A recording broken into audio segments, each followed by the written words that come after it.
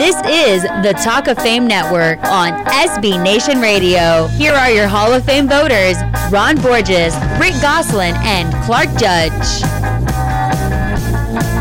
Just a reminder, the Talk of Fame Network is sponsored by Geico, where just 15 minutes can save you 15% or more on car insurance. For more details, go to geico.com.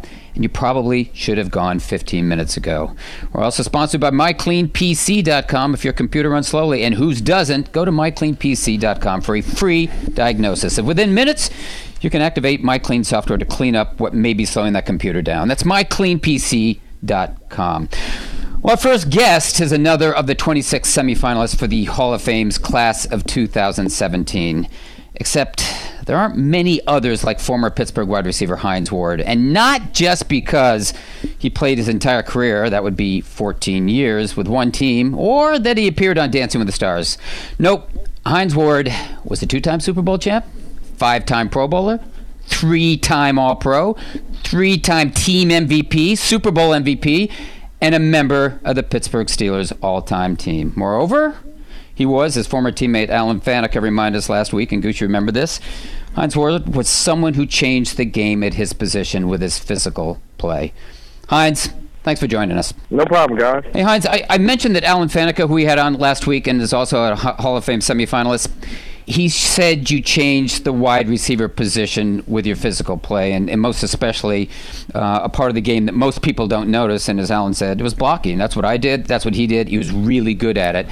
My question to you is, what was it about the non-receiving part of the game that you liked or that was a good fit for you? Well, I just think, when I got drafted by the Pittsburgh Steelers, we're always known as a predominantly run team.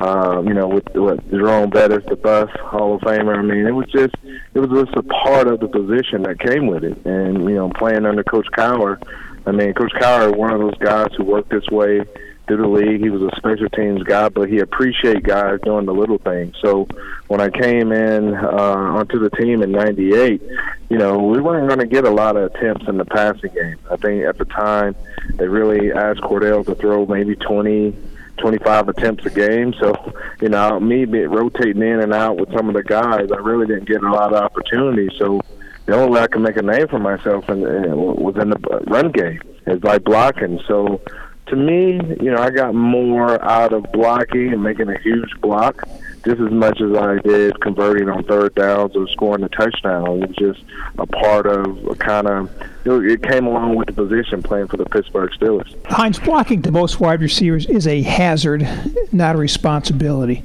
So do you have to dig down deep for that willingness to block? No question. I don't get incentives to block the way I did. I don't get paid any extra money. I did it because I wanted to.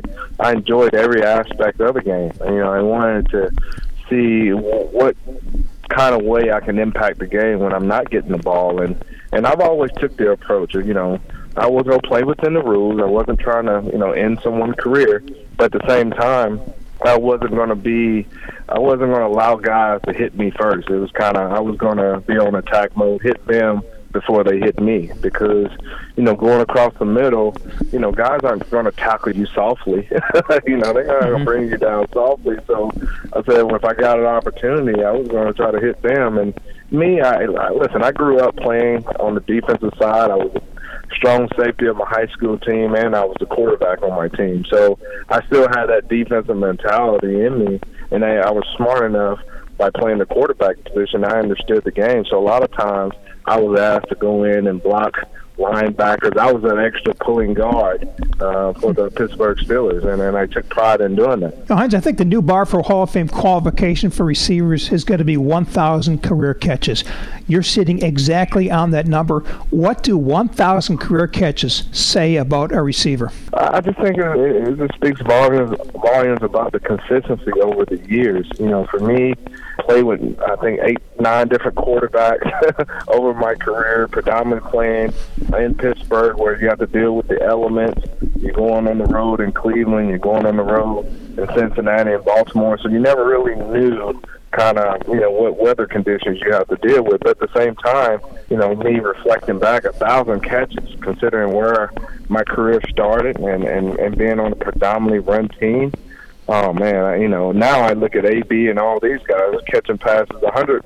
To catch 100 balls was a big deal. Now it's kind of the norm of the league now. So growing up at a time in my era, I mean, that was unheard of. I mean, the record before I broke it was, I think Yancey Thigpen had 85 catches. So to think about 1,000 catches, considering how my career started, being on a predominant run-oriented team, I mean, I just took pride, and I wanted to make a name for myself through blocking, and people just noticed, hey, this guy can catch the ball too. Oh, he's scoring touchdowns as well, and I really prided myself on when it mattered the most, and that was in the playoffs. I wanted to be the go-to guy. I wanted to let my quarterbacks know when in doubt, I'm a scratch claw, do whatever it takes to catch the ball. But at the same time, I knew I had to set the tone for my offense. I was kind of the tone setter. I remember Coach Tomlin in the AFC Championship game against Baltimore Ravens. He came over to me and said, set the tone. I went out. Me and Ed Reed got into it in the first play. I got 3 guys on top of me, and I ended up with the penalty called on me. It was one of those. It's okay to get a penalty. He looked over to me and said, okay, now we're ready. Let's go. It was kind of to set the tone for the entire game. So I took great pride in doing that. That seems to happen in those Baltimore-Pittsburgh games, doesn't it, Hines? I can tell you what, that rivalry with so many great players, so many future Hall of Famers, to be a part of that, man, that rivalry made me who I was. It taught me everything to bring your A game each and every play, and you knew it was going to be a combative game. And I figured, hey, everybody's considering Ed Reed a Hall of Famer, one of the best safeties in the league. Well, before that game is over with, he's going to know who number 86 is, and I gave him nightmares. I was going to give him every time. You are correct, sir. I took pride in that.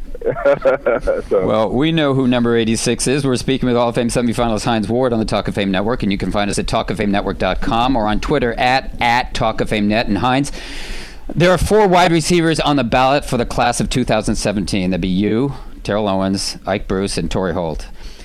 If you had to stand in front of the 48 voters today, and you're talking to a couple of them right now, and tell them what sets you apart from the others, and I'm not suggesting you knock them, I don't mean that, but just what sets you apart, what do you want us to know that you may think that others don't understand about you, that others may miss? What would you tell us if you were standing in front of us? I would say, I changed the game as far as blocking standpoints. I mean, yes, I know these guys have crazy stats all day, but I feel like stats are based on what type of system you're in. And for me, I took pride to be the best player that I could be in the system. I mean, to have a rule called after you, they changed the rule because of me.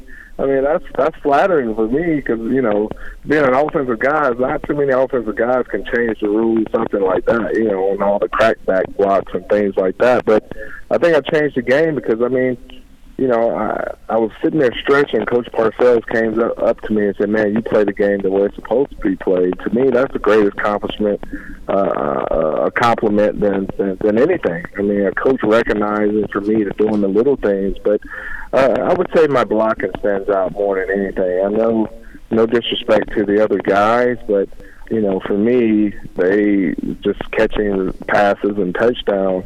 And I did the same, probably not statistically as those guys, but, I took pride in blocking. Like I say, I mean, I took great pride in that. And me being at the Hall of Fame for Jerome Bettis, I felt like I had made it too. I was a part of some of his stats that he has, for his career rushing yards and touchdowns. But I took great pride in that, and that's just who I was. So I would have to go with blocking. That's kind of what stands out for me. And, I go around, I do a lot of camps, a lot of coaching.